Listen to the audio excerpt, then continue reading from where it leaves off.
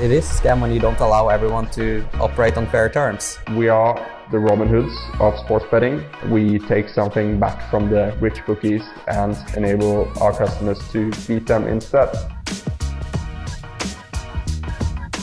G'day everyone, welcome to episode 11 of Sunday Streams with TradeMate Sports, where we answer your betting questions, discuss both the new and old betting strategies, how to best use our software, and welcome guests from around the betting industry. Today I'm joined by pro sports bettor Johnny from BetStamp. As you can see, if you guys have any questions for Johnny or just any general comments about what we're talking about, as you all know, just send through your questions wherever you are, Twitter, YouTube, Twitch, Facebook, just send them through. And I promise we will get to them at some point throughout the stream. But firstly, I will welcome along Johnny. How are you, mate? Very good. Happy to be here. Thank you very much for having me on. No worries, mate. It's a pleasure having you on too. Maybe just we want to kick things off for people who are just meeting you for the first time. Just, explain a little bit about yourself, maybe talk a little bit about how you bet, what sports you bet. We, typically talk about if you're like a modeler or if you're the old steam chaser terminology. Just talk a little bit about yourself, mate. For sure. Hey everybody. So for those who don't know me, I'm based in Toronto, Canada. I've been betting for quite some time, and I guess if you're looking at style of betting, I'd say I'm looking for anything kind of with value. So myself as well as my partner, you mentioned like modeling, so we do have a few of our own models more in regards to smaller market stuff. And then on the larger markets, like, where we can pick off numbers and things like that, that's obviously going to be an earn as well. So what I would say is when betting, a lot of people are kind of in the realm of, okay, I originate this market and that's all I bet. Whereas I'm more of a, wherever I can find an edge, wherever I may be able to make some money or get something that's plus EV, I'm going to attack that market. And a lot of times, I mentioned this on a few other outlets, the edges may dry up and you're constantly looking for new things. So I might be playing, this thing for 3 months and have an edge there and juice it, and then, on to the next. So I wouldn't say I'm a steam chaser. I wouldn't say I'm an originator. I would just say I'm a advantage player looking to, make money wherever I can.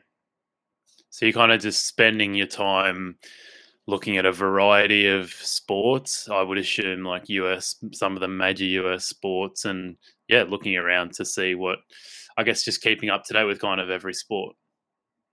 For sure. Yeah. There's some that obviously I focus on a lot less than others based on the betting limits or my, domain knowledge of the sport. And that obviously, so for example, I don't follow much rugby. However, I've picked off a couple of rugby lines here and there in my day, mainly during the pandemic, things like that. But overall, I'd say following a lot of different markets, following a lot of different outs and seeing where everybody else is moving.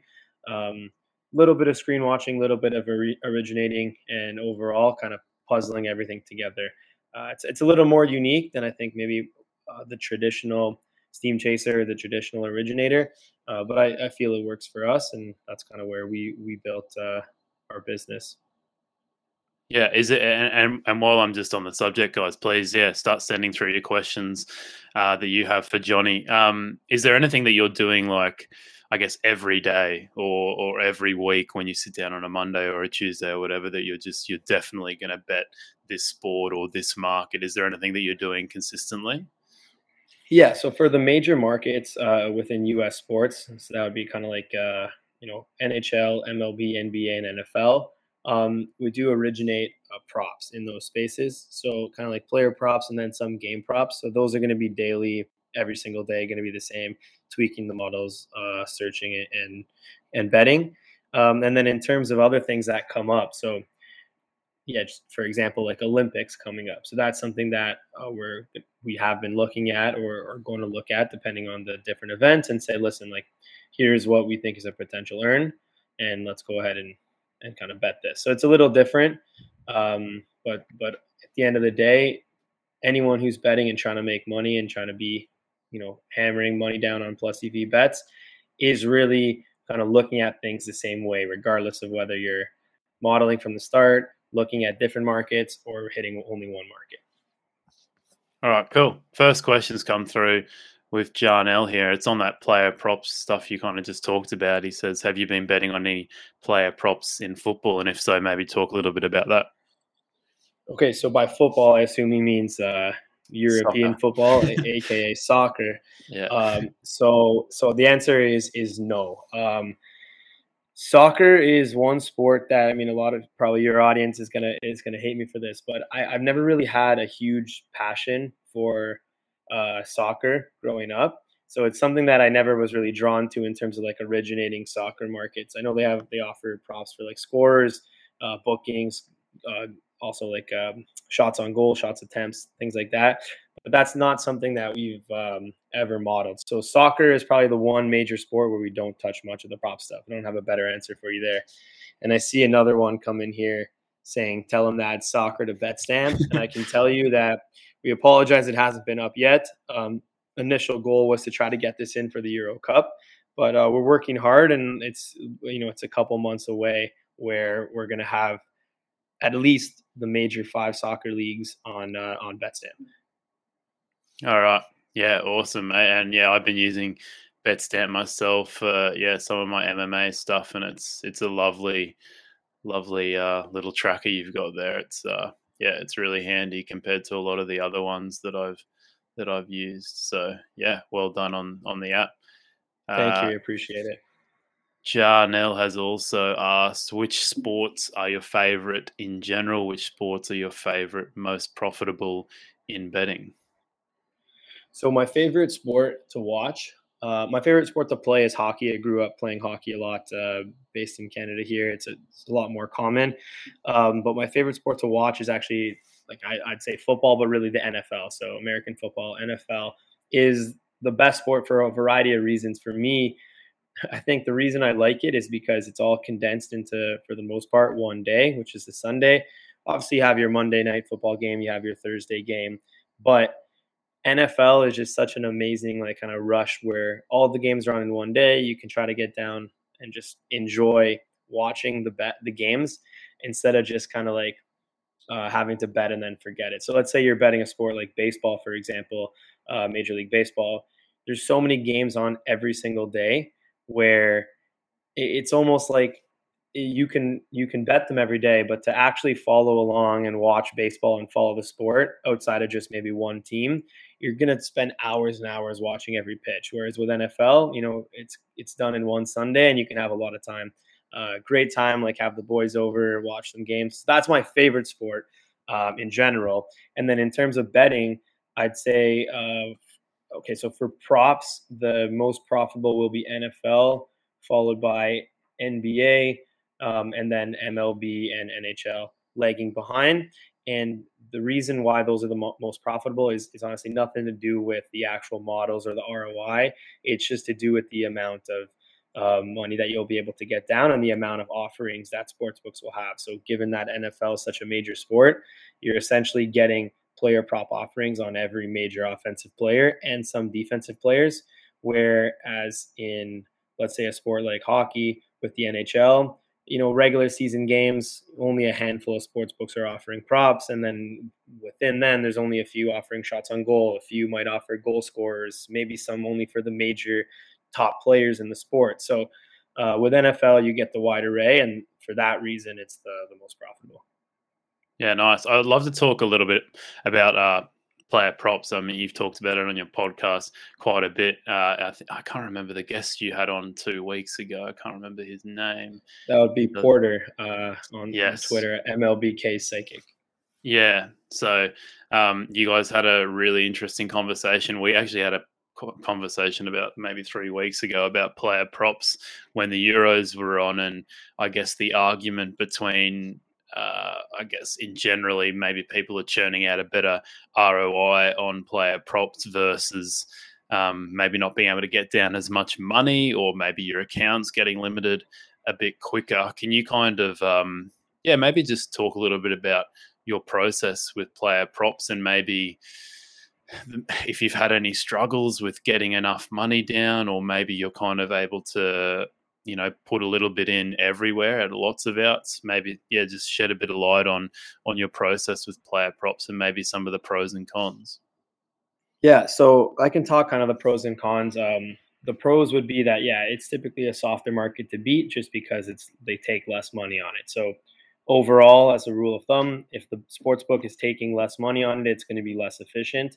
And this is kind of like a rule of thumb across all sports books and all sports. So if they're taking $100 on something, then likely they're not that confident in it, and you can probably beat it. Whereas something like Euro Cup final, or the semifinal, where they're taking into the high six figures per pop, like on the major bookmakers like Pinnacle or Chris, taking $500,000, 200,000, 250K. And if you max pop that, they're only going to move that like a cent or two. So in markets like that, versus prop markets where each sports book might only take $250, it's going to be a lot more efficient. That's just a kind of like a given.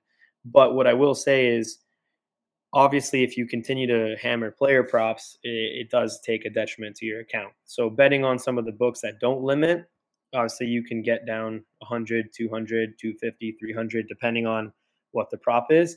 But oftentimes that's not enough for professionals. So I'd say for us, with props, it's a mix of everywhere. You're going to want to play everywhere you can and try to get good numbers, and then maybe not bet everything into range and keep it all into one spot so that it's less efficient for next time. But it's definitely a challenge in terms of getting the money down.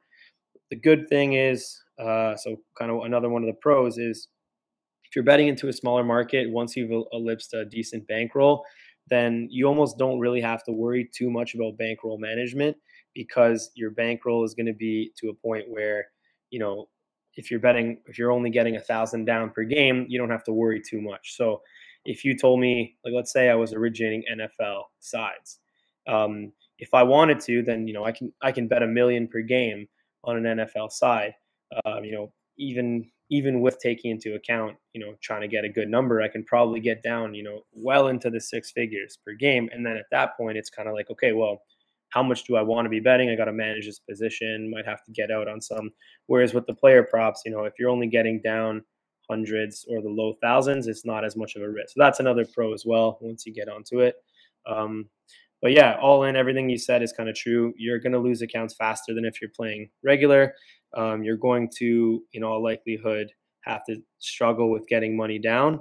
But at the end of the day, earn is earned. So, if you're earning 1% or 2% in the NFL and you're getting more money down, then you just have to figure out, like, do I need to earn 7% on props to make it equivalent, or maybe it's 10%, and then kind of work backwards that way. How similar are all the lines across the bookmakers? I don't know too much about US sports, but I'm just thinking about it from a soccer point of view. If you're looking at over under 50 passes on one player or something like that, is the number 50 everywhere, or is it in that range, or are they just completely different wherever you go because the market's so inefficient and there's so not much liquidity, I guess? Yeah, so I wouldn't say they're completely different. I can't really speak to soccer as mentioned, but in regards to, let's say, like a football prop, they're not completely different. They're going to be very similar everywhere. 3, 4, 5 years ago is where we used to have significant differences. You might have had LeBron James 24.5 points somewhere and 30.5 points somewhere else, where that's just kind of like a scalpable number. But in terms of now, you're going to have some differences, but it's not going to be major. It might be a point off. And at the end of the day, like with these props, you're also not you're not betting into like a -0.5 or a -10, -10. I know do you kind of focus on decimal odds here? I could do the conversion for you. Yeah, we do. But mate, it's okay. Yeah. You're not into the 1.91, 1.91. You're more like a 1.87, 1.87, which for the American listeners is -15 aside. So because of that, it's oftentimes like if you see a 1 point discrepancy in like a player prop, let's say for basketball, you might see 25.5 and 26.5. At the end of the day, with the 115 VIG, it's not going to be enough to overcome that 1 point discrepancy. So that's not really an arbable number. So with that, you're kind of just depending on, like, yeah, you want to shop around, and where you can get a point better, a point saved is a point saved. But at the end of the day, like, there's not huge arbitrage plays within prop markets. There used to be, but it's kind of dried up over the past couple of years. And now, every day that passes, less and less. Yeah. All right. Cool, mate. Connor Houlihan, great question here. He says, have you worked as an odds compiler, or I guess anywhere else in the betting industry on the other side of the fence? No, I haven't. I'm a straight bettor, and then now we launched BetStamp as a betting aid. We can talk a little bit more about it after if you want. I don't want to make this a promo, but it's like a betting tracker, betting aid analysis tool where you can kind of like verify all your bets, keep them in one place. So no, we haven't worked as an odds compiler anywhere else in the industry. I haven't worked on the other side of the counter. But what I will say is having an odds comparison tool is super valuable for betting. And I know you guys talk about it on this podcast a lot with TradeMate in terms of like you've done videos where you're just explaining like how to middle stuff, how to R blinds and things like that. And ultimately, like if you have to open up like 25 Google Chrome tabs on your computer and then have all the accounts up and then look through it, it's oftentimes not worth the squeeze to make a couple bucks. But when you do have kind of like an odds screen or an odds software, maybe Don Best is a little too expensive for people, but something like that, more for the markets that you're betting into, you're going to be able to make money, and or just betting into a lower hold so much better than taking like the -10 or 1.91 or 1.91. And for that, I would say like, you need to have some sort of odds comparison tool if you're going to be taking betting seriously, whether it be a free one like ours or a paid one like Don Best. You always want something to make sure that you're betting into a better number at all times, and doing the least amount of work as possible to get there. Yeah, no, it's a great tool, especially for people in the US, because it's highly frustrating, especially over here in Australia. There's no, like, we've probably got 20 to 30 bookmakers over here, but there's no, comparison out there. So every time I want to bet something, I basically have to go and manually check 20 or 30 books. It's very time consuming. So it's a very handy tool to have, mate. I think I got a list of questions here, and people send through your questions as we go along. But kind of on that topic of tracking your bets, how do you go with, I guess, tracking your expected value, and if you're underperforming your EV significantly, like, is it when you see that you're underperforming your EV? I don't know if this has ever happened to you much, but how much do you look into it, and do you just always say, oh, it's just variance? Or I guess maybe if you are looking a little bit deeper, maybe explain the process of looking deeper into your results and seeing where you might be leaking a bit of money. Yeah, so that's a really good question.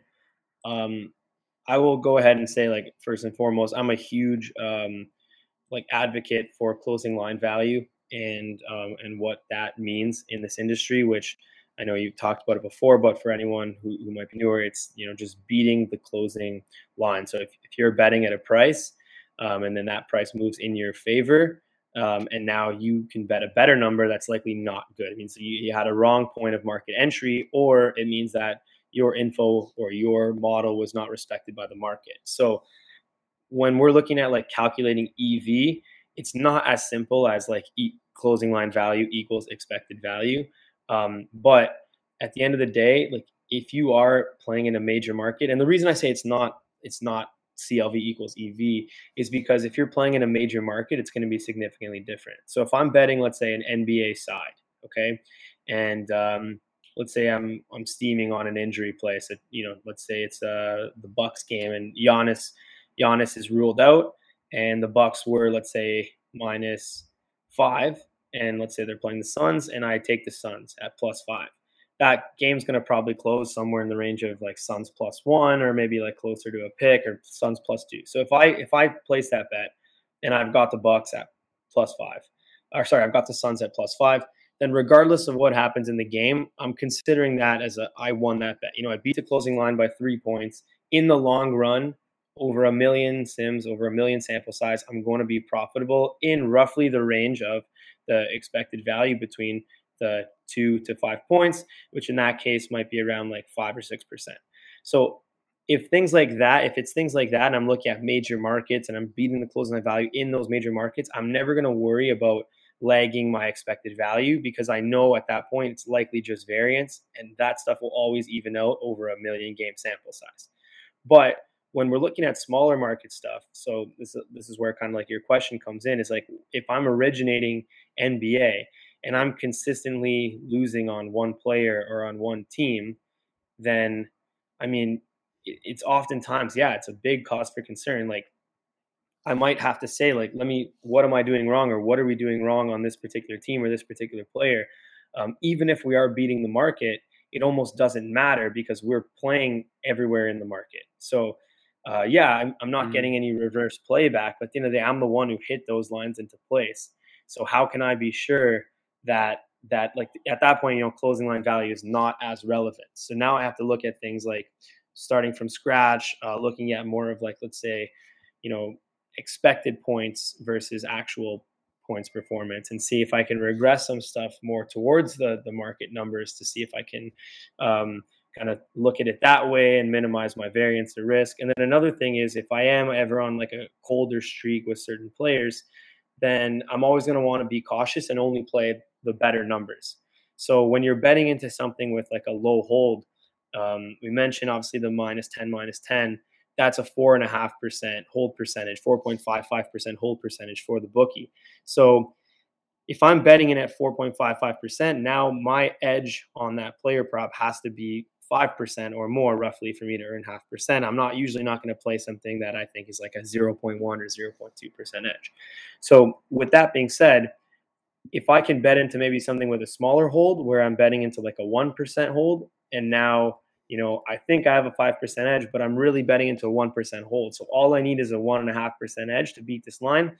Now I'm saving myself a lot, and I can kind of like, just evaluate, minimize risk better that way. So say my advice to anyone who's asking, like, how do you deal with like a streak where you're not performing to your EV, or how do you make sure that you're always staying on top, is just when you're losing and when you're uncertain, try to minimize your risk and variance by betting into a lower hold, line shopping a little more, and only taking the better numbers. Whereas if you're more confident and you've been seeing the results, then I would have no problem, steaming a guy like, for example, Drew Holiday, a player on the Milwaukee Bucks. He might open 23.5 points. I might bet him all the way down to 17.5 points if I feel that that's the correct number, right? And if I've nailed his performance to date, I'm okay with doing that. Whereas if I have been iffy on the Milwaukee Bucks or on his performance, then maybe I'll just pick off the 23.5 and I'm going to leave all the 22.5 alone. So things like that is the way I'd kind of answer this question, the way I would deal with those things.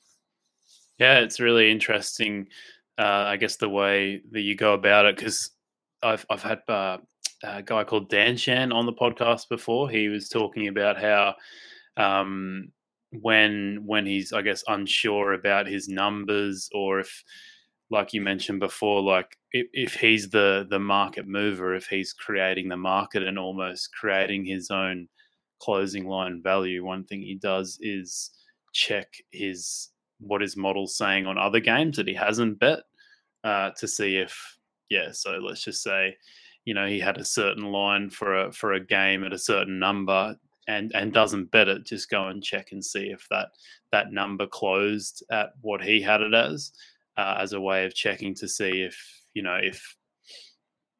I don't really know how to. So I guess just checking to see if his model is doing the right things, and that like his bad results or bad downturn in results is just down to variance, if you know what I mean. Is that something that you look at too, just to see, like, I mean, I know it's harder with player props because the market's a lot more inefficient, but is that something you like to do? If you don't bet something, go and check and see if the market closed where you kind of had where you had the number?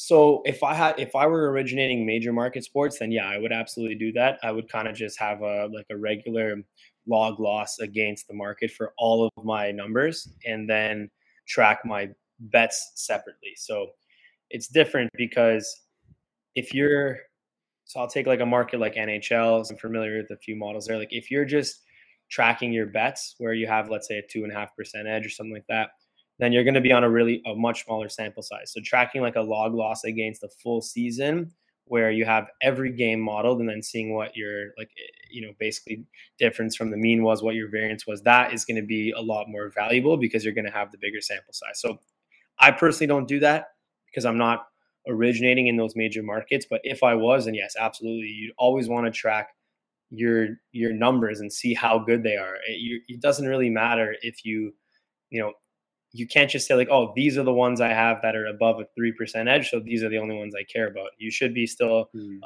accurately trying to model every single game, even if you're not betting. So it's going to show you have better numbers and more accuracy moving forward. How do you think they, I guess, compile those player props to start off with, mate? Like, is it very like basic public kind of data, or do you think they have their own models? Like, how in depth do you think they are? Are you saying for the sports books? Yeah, the sports books. Yeah, I think it varies by sport. Oftentimes what happens is like there's a few sports books that will set lines based on third-party providers selling in the player prop lines, and then the market will hit those into place. So similar to other sports, if you open up player props, they're going to get hit into place, and then the PPHs and all the other sports books that are kind of copycat copiers will just copy the lines from the major market books. And that's kind of how it's the exact same as regular markets. Post a line, take a couple hits, move the line, everyone copies. That's the settled price. And then obviously you have people coming in throughout the week or throughout the day. If it's, let's say, a single game like MLB, where you just post the props in the morning, all the way up until game time. Guy A might get hit this way, guy B gets hit this way, and then that's how it settles at the close. Yeah. Okay. Cool. Jacob has a question for you, mate. He says, I missed the start of the podcast, but does Johnny use some statistical tools for analysis like Python, R, Excel, or something else? Okay. So for analysis, I think you kind of take that two ways. So analysis of my actual betting, or analysis in terms of like how the models work. So I won't talk too much about the modeling portion. I will say like everything is coded in Python right now. And my partner does a lot more of the technical stuff, and he's a really great coder. So that's kind of his skill set area. But in terms of analyzing our actual betting history, performance, and seeing kind of like where the market is going, that is going to be kind of like used through Betstamp for the most part. So in terms of my betting history, everything gets pulled in directly to like a master Betstamp account that we have. And ultimately what happens is I can then break down everything every which way. So I can see what my performance is on MLB player props within this bucket range, within overs versus unders, or what sports books they're performing at. And ultimately that's what's going to be super valuable. A lot of people don't track their stuff, and it's the biggest detriment to them. You need to know like what your profit is, not just by sport, which a lot of people think like, yeah, I'm having a great season in soccer and a bad season in baseball. You need to know like your splits by sportsbook, your splits by, different ranges, especially if you're originating anything. If you're steam chasing, it's not as big of a deal, but if you're originating anything, you have to know where you're performing well and where you're not performing well. So even if it's like, yeah, favorites above this amount, I'm, ultimately not doing as well, or favorites below, or like underdogs of short dogs or things like that. Like you need to know what buckets you're missing on. And it's not that that's going to correct you. And, you're not going to do trend-based analysis and say, yeah, okay, based on these trends, I got to do this.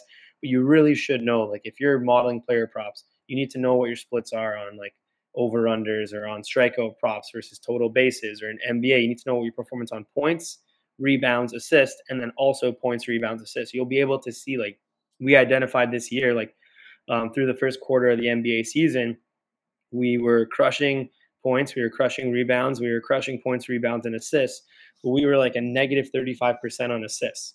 And reality is we had kind of like some errors that we didn't correct from last season, where we didn't adjust for assist numbers coming up this year. So like we had to really just like, if you don't analyze or keep detailed records of what's going on within your bets, you're never going to know that. Like, because if let's say we just looked at our total performance, we just said, yep, we're earning great on NBA props, we're doing fine, let's keep it going.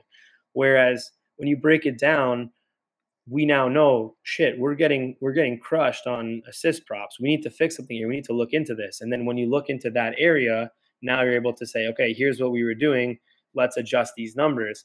And now when you adjust them, now your assist number changes. Also your points, rebounds, assist number changes. So now the points, rebounds, assists, which we're doing fine, now get even better. And the assists, which we're doing poorly, now get back to profitability. So if you're not doing things like that, then even if you are winning, you're just not maximizing your earns, simply put. Yeah, and it's a bizarre thing that I guess all the like mental biases we have too, where you could be, down on a sport or a particular market quite heavily, or maybe just a little bit, but for some reason, in your mind, you've convinced yourself that, you're doing really well here, or maybe you've beat the closing line a couple of times, where out of maybe a sample of 50 bets, maybe you've only beat the closing line like 20 or 30 times, but you convince yourself that you're beating it quite regularly. So I guess the numbers don't lie. Do you ever have, I guess, circumstances like that where you think you're doing really well in a sport, or you're beating the market, or something like that, and then you go and check the numbers and you're like, oh, that's it's not really the case? I mean, we track religiously, so it doesn't really happen, but that's only because we have made those mistakes, and I have made those mistakes in the past. I know a lot of people where you ask them something like, oh, you're betting like MLB, like are you beating the close? Or you're betting soccer, are you beating the close? And they're saying, yeah, for the most part we usually beat the close. But like that's kind of just like a subjective. Sure, okay, maybe some days you check back before the game and you beat the close, other days you didn't, and you're like, yeah, I think I beat 5 of 8 and I'm doing well. But the reality is, it doesn't matter if you, like, the amount of times you beat the close is not important. It's the amount in which you beat the close summed up that's going to be important. So people calculate closing line value, especially on other platforms in the space. They say, okay, number of times that I beat the closing line. And then if you had beat it 6 out of 10, then they say, you have a 60% closing line value, which is a largely useless statistic. What you're going to want to calculate is, how much did I beat the closing line in percentage? And is that enough to overcome the VIG? And how much does it overcome the VIG? Because that, in theory, for a major market, should be roughly your expected edge. So when calculating these things, like, I mean, kind of not really answering the question here, but like, you need to actually track it. You can't be subjective. Like, oh yeah, I beat the close here, I lost to it last time. Yeah, I'm 5 of 6. That's not important, because if the one that you lost to the close was a minus 10% ROI and the other ones were 0.5, then net out, you're still going to be negative EV. Yeah, well said, mate. And something you mentioned before, which I find interesting, is you recommended tracking by sportsbook. Do you want to explain a little bit more about that? Because some people might be confused, thinking, well, if I'm really good, if I've got a market down pat and I'm beating the closing line just about everywhere, why do I have to check which book I placed it with, if you get what I mean? Yeah. Tracking based on sportsbook is very underutilized right now in the space. There's so many different sportsbooks, and some deal the same lines because they're taken by different third-party providers.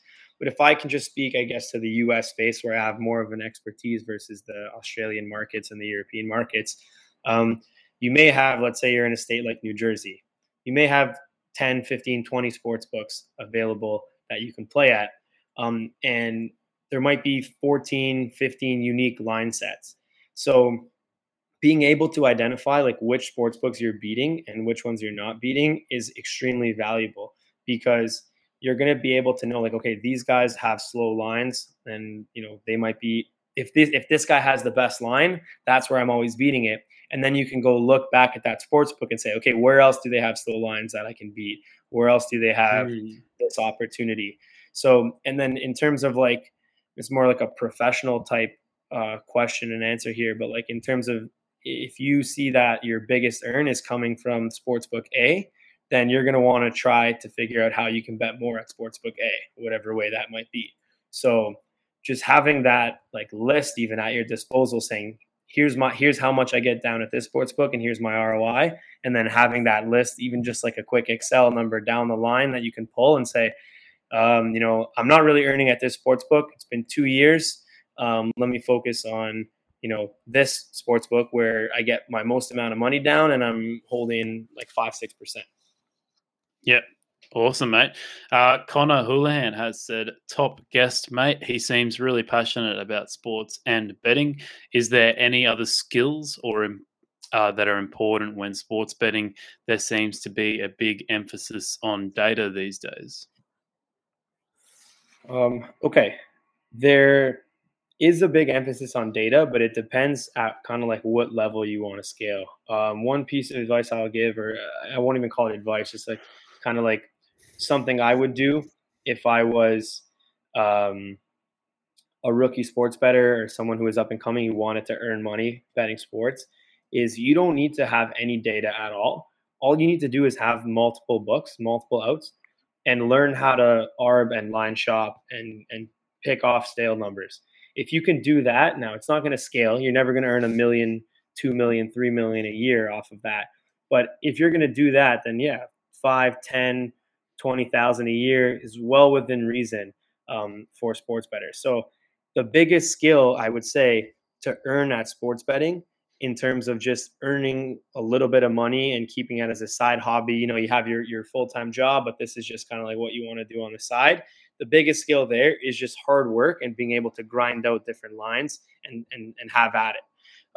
But when we're talking about the biggest skills and the biggest like importance in terms of being able to scale this, if you want to turn your sports betting into like a multi-million-dollar operation, then at that point, I'd say the biggest skill you need is the relationship building and the ability to make different contacts in the space and network.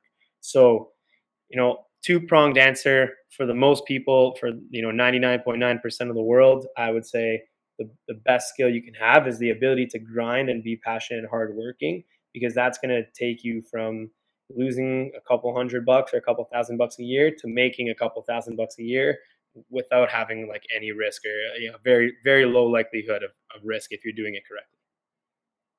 Yep. Nice, mate. One of the things I love that you and Rob talk about on the podcast, and I've heard you on various other podcasts talk about, is the importance of line shopping, and I guess having the most outs possible when betting. And you guys also mentioned that you started up I think you called it a degenerate fund or whatever you said, and you've mentioned a couple other times that you think that even if you're just I guess a bit of a punter, like you don't really care too much, you don't have a model, or you're not really looking into your picks all that much. If you're just every time you like something, having a bit of fun with your mates, you like Italy to win the Euros or Harry Kane to score a goal or something like that.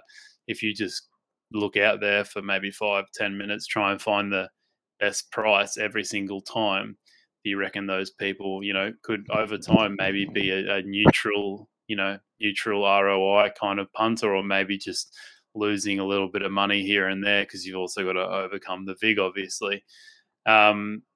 With your fund, I know you guys mentioned that you guys have been overperforming, but what do you think about the whole, taking the best price on the market and how you guys might end up, and maybe just shed a bit of light on how you guys have been performing against the market, even though these are picks that you're not like, doing massive research on and they're just kind of for fun. Are you guys, just taking the best prices? Have you guys been able to beat the market consistently at the moment? So I'll explain a little bit more about the DGen betting fund, as we call it, and what the purpose of it was for. And essentially what we wanted to do is take like an experiment where we say, listen, we myself, Rob, my partner Julian, and a few others who are part of the fund, we typically bet more seriously. We're going to try to get as much money down as we can, but we never really it's kind of like when you're trying to bet so much money and you're trying to actually win as much as possible. You're very cautious on what you want to bet, and oftentimes you're not enjoying it for entertainment for what it is. So the purpose of the DGen betting fund is we said, okay, let's pretend for this sake of this fund that we're going to use this all for like enjoyable, fun, recreational bets. So whenever we're all in the office and there's a baseball game on, we're going to look at the game and we might throw in a live bet on the game, or we might try to, find a good prop that's worth it for that game. Or when we're watching the Euro Cup, we might pick a first goal scorer or a win based on who we think might win.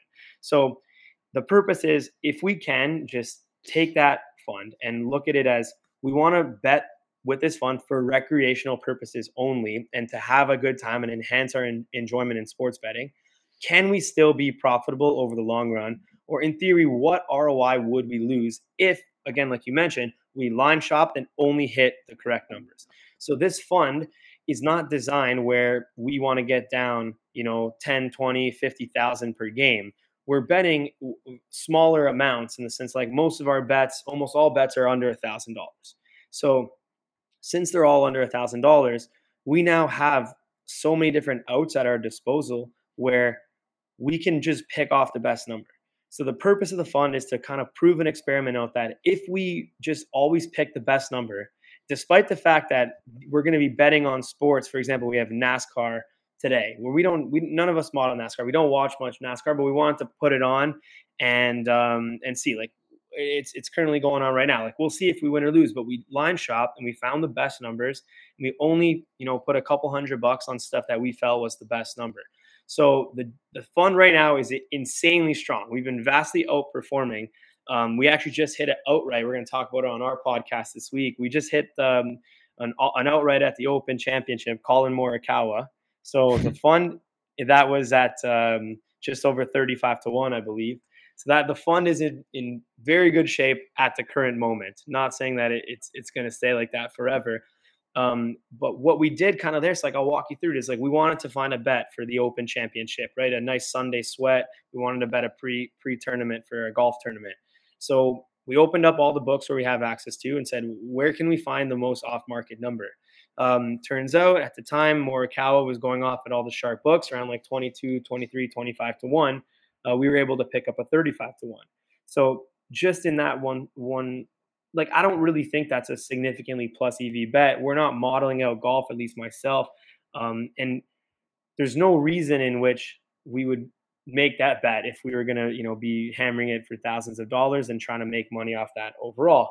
But when you use it as entertainment, we picked two golfers. Morikawa was one of them. We had one other. We bet them for the opening round leader, which neither of them cashed. And then we bet them for the outright. And it just so happened Morikawa cashed.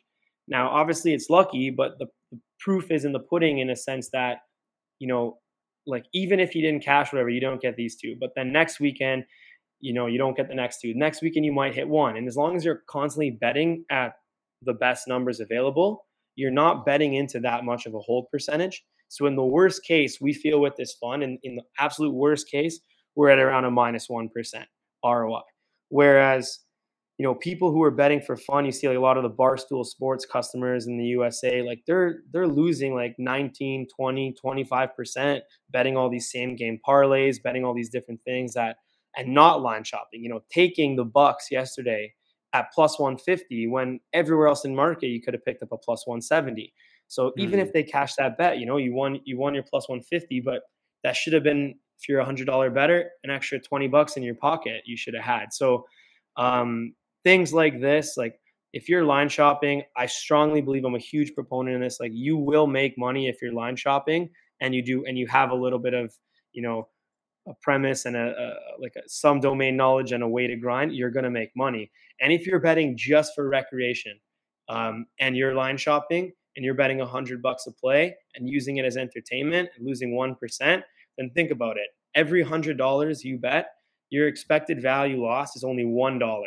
So you can bet one game every single week, every night of the week, and only lose $7 in expected value, which think about what you can buy for $7. It's a cost of a beer in some places. So when we look at that, like betting for recreation, I think is the future, and being able to line shop and do these things and earn and save money and just have a lot of fun with it is what it's all about, in my opinion.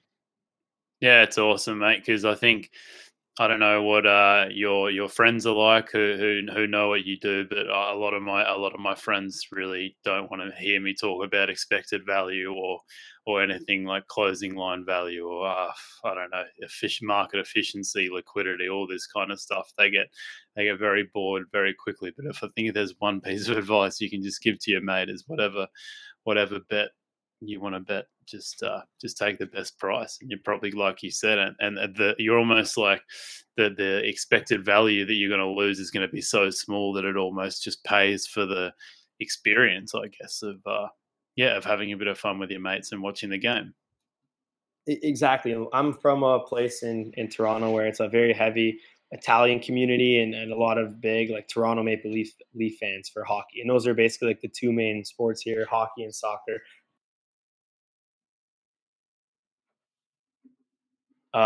People want to bet. Oops. Sorry, I think I might have lost you. I think we lost connection for a second. Are we back? Yeah, sorry. I think I've got you back now. Yeah. Okay, so I don't know where I left off. Where did I leave off there? You were talking. Last thing I heard was something about Italian community in Toronto. Yeah, so we're from an Italian community. Everyone's an Italian national soccer fan, and a lot of people are Toronto Maple Leaf fans here as well. So every year, friends come to me and say, I want to bet the Maple Leafs to win the Stanley Cup. And every Euro Cup and every World Cup, everyone says, I'm going to bet Italy to win the Euro. I'm going to bet Italy to win the World Cup. And I would never tell them, oh, that's a bad bet, don't make it. Because at the end of the day, that's their enjoyment. The advice I always give, like you mentioned, is they say Italy to win the Euro Cup. They say, I'm going to get plus 1,000. It's a great bet. Plus 1,000, 10-1 for Italy to win the World Cup. My advice always back is, listen, bet it if you want to, but shop around. And then I'll send them, there's a book here that you can get 16-1. Bet it here. And most of the time, for example, with the Toronto Maple Leafs, they haven't won the Stanley Cup in ages. So it's never mattered that they're betting it at a shorter price versus better odds. But for example, this Euro Cup, where at least 20 of my mates messaged me asking for my opinion on, if Italy is going to win the Euro Cup. And when I tell them, like, just don't bet at 10-1, bet at 16-1. Sign up here, do your thing, and do that. And now, just this 1 year, having now made an extra, let's say they're $100 better, instead of making 1,000, you made 1,600. Then, I mean, like, that now pays for a lot of the recreational bets that you might make. And you can now bet the next 6 years of Euro Cup, place $100 on Italy, and now that's free. So it's like you mentioned, like, I'm never going to tell somebody, don't make that bet. It's a bad bet. But I mean, like, just line shop and have fun, and you'll save more and you'll be in the game longer. Definitely. Tom Payne says, who do you make favorites for the NBA championship next season? I have no idea. I'd have to look at market there. You probably have like Lakers, Clippers, top of the list. Brooklyn. I'm not sure. I definitely don't play any futures. I've talked about this a lot on my own podcast. It's not something we're too big on. Am I losing you on connection here? No, I've still got you, mate. It might be a little bit coming in and out, but I've heard everything you're saying. So I think we're all good. Jacob says, I also try to make for Tom Payne there. Hold up, sorry, for Tom who asked about the NBA futures. Yeah.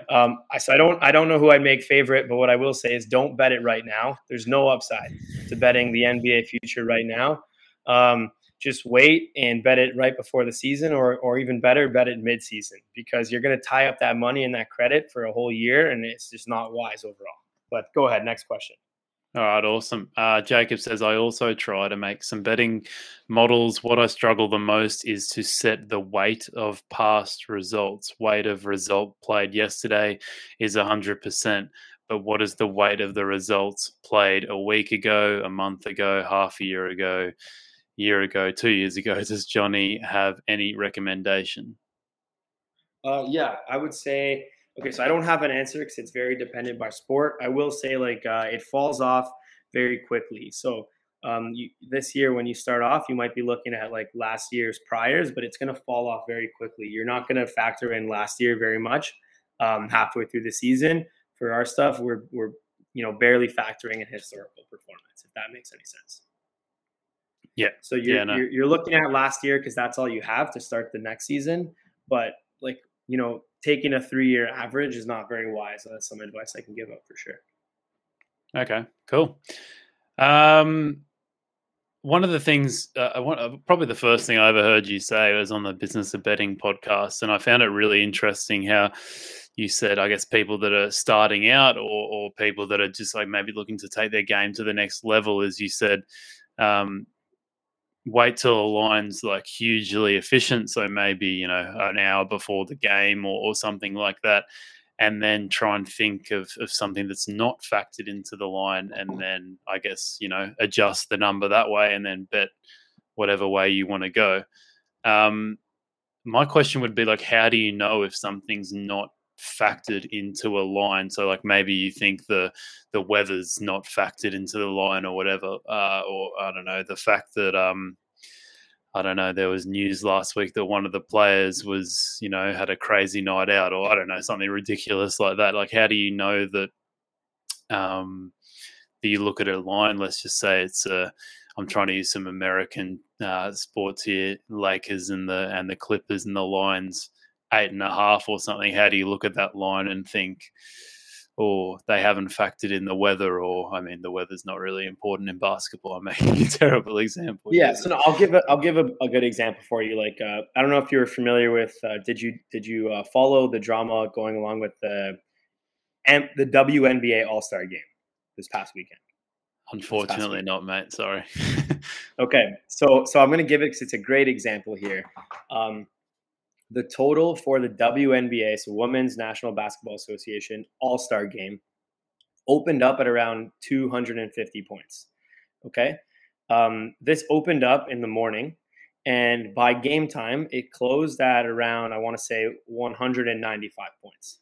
So if you can, this is a basketball game here. Did I lose you here? No, I'm still, mate. My camera just turns off every now and then. No problem. So this is like an insane thing. I know you're Australian based, and I know I don't expect you to be following women's basketball, but the way this kind of, I can explain this example is, we had a 55 point swing in the total in one day without any news announcements, without any injuries. What happened was Circa Sports opened it up at 250, and everybody else continued, like all the bettors continued to pound it down until it eventually settled at around 195.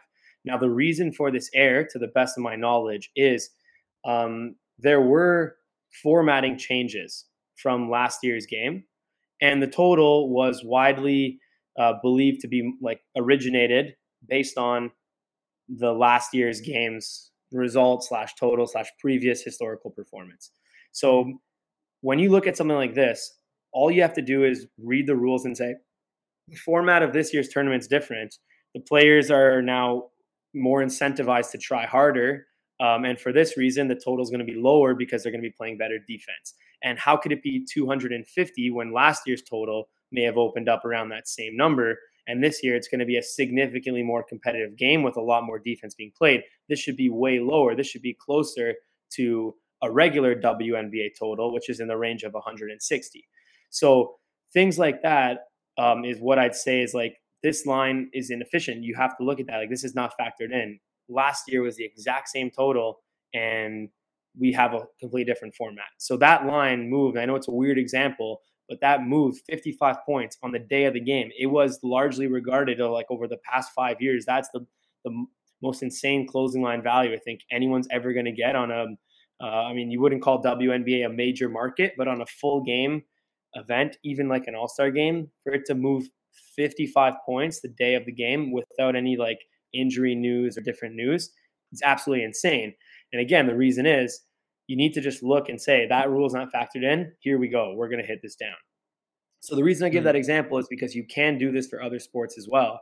For example, looking at like different sports and say, okay, this is what happened last year. This rule change is now in, and this is not being factored in. Or when you're looking at weather, which I believe weather is largely factored into every major market nowadays, but you may be able to look at something and say, okay, these two teams played last week.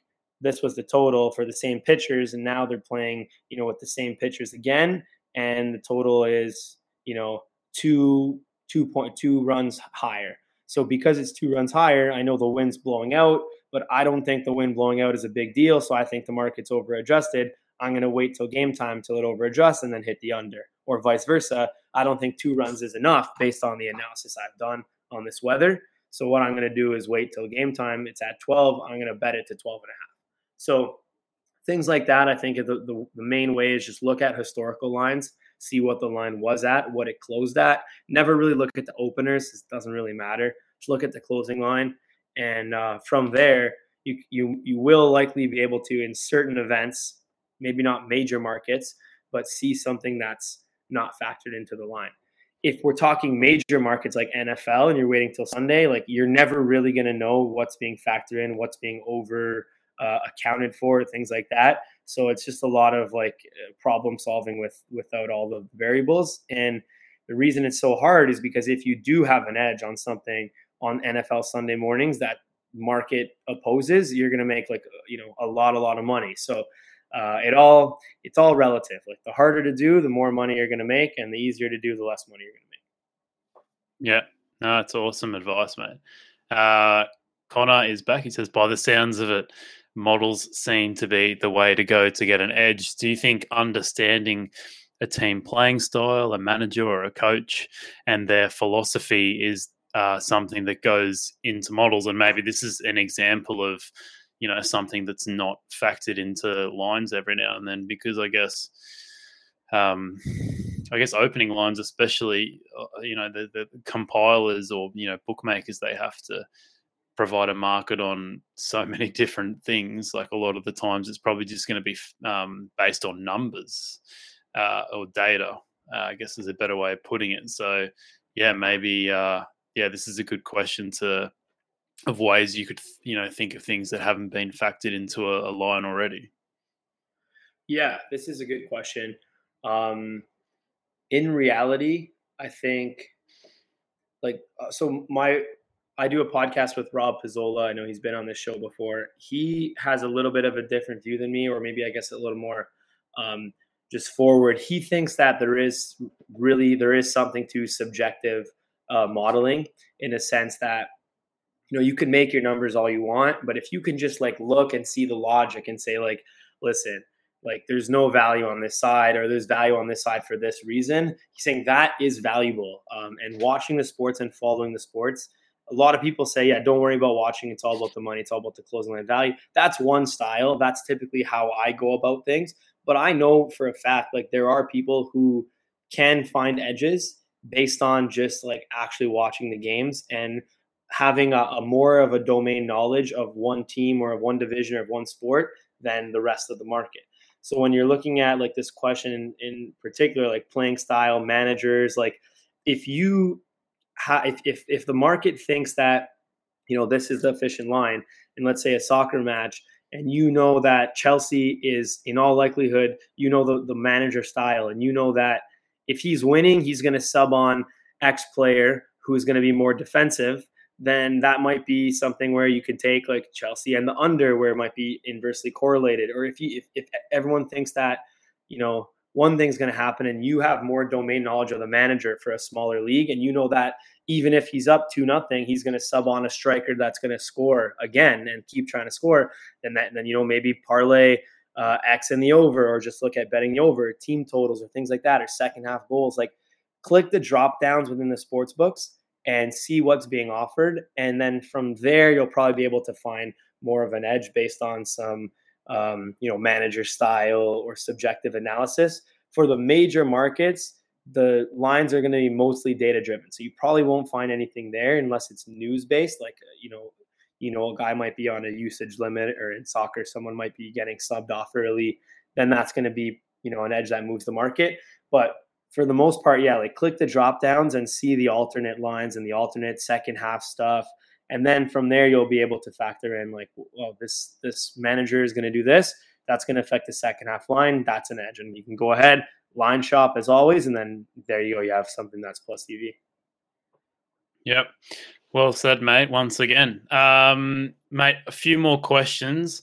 So if you if anyone watching the stream now, please, send in your last questions for Johnny so we don't keep him around too long. So Jacob, I see, asked about the WNBA All-Star game. Oh, yeah. Yes, that is the reason. So essentially, I don't know too much about it. Like again, I'm not a big WNBA fan either, but yes, it was because it was the U.S. national team versus the WNBA Rest of the World All-Stars. And it was kind of like a game that they were taking serious. So consider like if you're watching the NBA All-Star game, if they're playing for something, they're going to play good defense. If not, then ultimately, they're just going to chuck up threes all day and no one's going to play defense and they're going to get crazy dunks and alley-oops and stuff and the total's going to fly over. So, that was the edge there. All right, cool. Maybe talk a little bit about BetStamp, I think, to finish things off. And my biggest question for BetStamp was, I guess, plans for the future, things you might have in the pipeline. I know you've mentioned getting soccer on the app, which will be awesome. So maybe some of the plans you guys have. Yeah. So right now, BetStamp is, in our opinion, the best sports betting tracker on the market. So you have an app that you can input all your bets, and all the things we kind of talked about throughout the podcast are going to be tracked for you. So you're going to be able to look at, your real-time scores and things like that. And that's all good. A lot of people have that. But where the power is in BetStamp is, we're a fully functional line shopper. That's 100% free. So you're comparing odds between, 25, 30 sports books directly in our app for free. And then once you track the bet, is like a lot of I think for your audience where this might be valuable is you need to do all these tracking. You need to do everything that we're saying. And in Excel, it's just so difficult to do that because, how are you going to get closing line value into Excel? How are you going to get conversions for every sport on like, what's my first half closing line? Other things like, like I mentioned, tracking overs versus unders, like a lot of lines of data entry within just tracking in Excel. So we take care of all that for you. We've got like a fully functional, powerful analysis tool that's going to show you everything from closing line value, ROI, total amount wagered, different buckets by sport, by bet type, all these different things. Super powerful in terms of making yourself a better punter. And ultimately, what we want to do is get it to a spot where we manage and make it easier for everybody to line shop and have multiple books. So currently, you do have to manually enter the bets after you track them. You mentioned like we are missing soccer. That's something that's coming in. We'll have golf in. Eventually, we're going to have every sport, no question about it. But we also are working on ways to make it a little less manual. So potentially, having a little bit more of an automated process in regards to getting your bets in and getting all your things managed, managing your different account balances.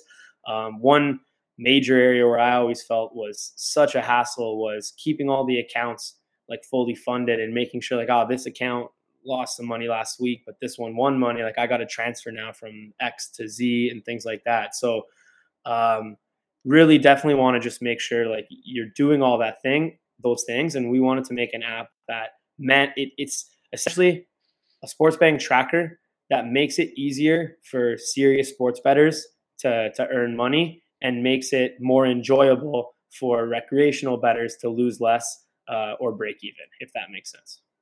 Yeah, no, definitely. And the other question I had was about CLV, the calculation of CLV on the platform. Is it calculated with or without the bookmaker's VIG? So our calculation includes VIG. It's there's many different ways to calculate it, but at the end of the day, they're all the same. So if you're calculating CLV, what some people do is strip out the bookmaker's VIG, and then at that point, they're good to only earn 0.1% closing line value typically, and then they should be at the midpoint. With us, we don't strip out the VIG. It's the exact same thing. You just have to know that based on whatever hold you're betting into, you have to out earn that VIG. So as long as you're always calculating it in one consistent way, it doesn't really matter. A lot of people on Twitter in this space try to debate that. Like, it's like beating a drum, but it's all the exact same. As long as you're beating the close by enough to overcome the vig, then in the long run, you should be profitable over a long enough sample size. All right. Awesome, mate. All right. Jacob, sorry. He said he's got a question here. Johnny talked about his own podcast. Where can I find it? So thanks for doing my job for me, Johnny. Maybe explain, where people can find you, your podcast, BetStamp, all the good stuff. And I'll just add in there too that I highly recommend listening to Johnny and Rob's podcast. It's one that I listen to every week now. It's only very new. I think you guys are only 18 or 19 episodes in. So I highly recommend anyone that's serious about their sports betting or looking to improve to give that a listen. Yeah, so I'll talk about where to find that. So I personally don't have a Twitter, but if anyone wants to reach me, you could do so at the BetStamp Twitter. It's just at BetStamp. If everyone listening, if you think you might find value in a product like that, then download it, give it a shot, and feel free to reach out on Twitter, on email, just with any feedback on the app as well or on the platform. So we're constantly one thing that separates us, I think, from a lot of these bigger corporations is that this app is built in-house. We do the development. So if someone sends in a suggestion, that's awesome, that we think how did we miss that? Then we're probably going to build it in this week. So that's something that I love about the product and I love about the space is almost 10 features a month get built in because people reach out and say, switch this layout. It doesn't make sense to have this there and it's better here. So things like that are always awesome. Reach out, download the app in the App Store, BETSTAMP, available on iOS and Android. And then in terms of the podcast, it's called Circles Off Sports Betting Podcast with myself and another better, Rob Pizzola. So you can follow that podcast on Twitter at Circles Off, and it's available everywhere where podcasts are available. So give that a listen. As mentioned, it's relatively new, so it's something that we're trying to grow. And if you like this one, it's a lot of similar content. We talk about different edges, different things that happen in the space. And it's not really geared towards giving out picks or breaking down specific games. So it's more content that you could listen to at any time. And if you like it, go back and listen to all the other episodes that we've made so far because they don't really go out of style based on the season. Yeah. Well said, mate. I as I said before, highly recommend everyone going and listening to that. And thanks for coming on, Johnny. I'm sure people got something out of this. Lots of great questions being asked, and I think you're one of the great minds in the industry. So thank you very much for coming on, and I certainly think people got something out of this. I really appreciate it. Thank you for having me. A great host as always. Thank you very much, mate. For those still tuning in, and those listening back to this, I will be back next Sunday at the same time. It's been a while since it's kind of just been me because of the Euros. So as some of you know, I went part-time with my betting about 2 months ago now. So I think next week I might just do a little solo session by myself and kind of explain to you all how it's been going and some of the great lessons I've learned so far. So it'd be great if you could all tune in for that. But other than that, thanks for watching, everyone. Please give the stream a like. Comment any questions that you've got. Maybe for Johnny, I can send them through to him later, or comment anything in general, and I'll make sure I get them answered at a later date. And subscribe to our channel. And other than that, I will see you all next week. And thank you once again, Johnny. Thanks, guys. We'll see you.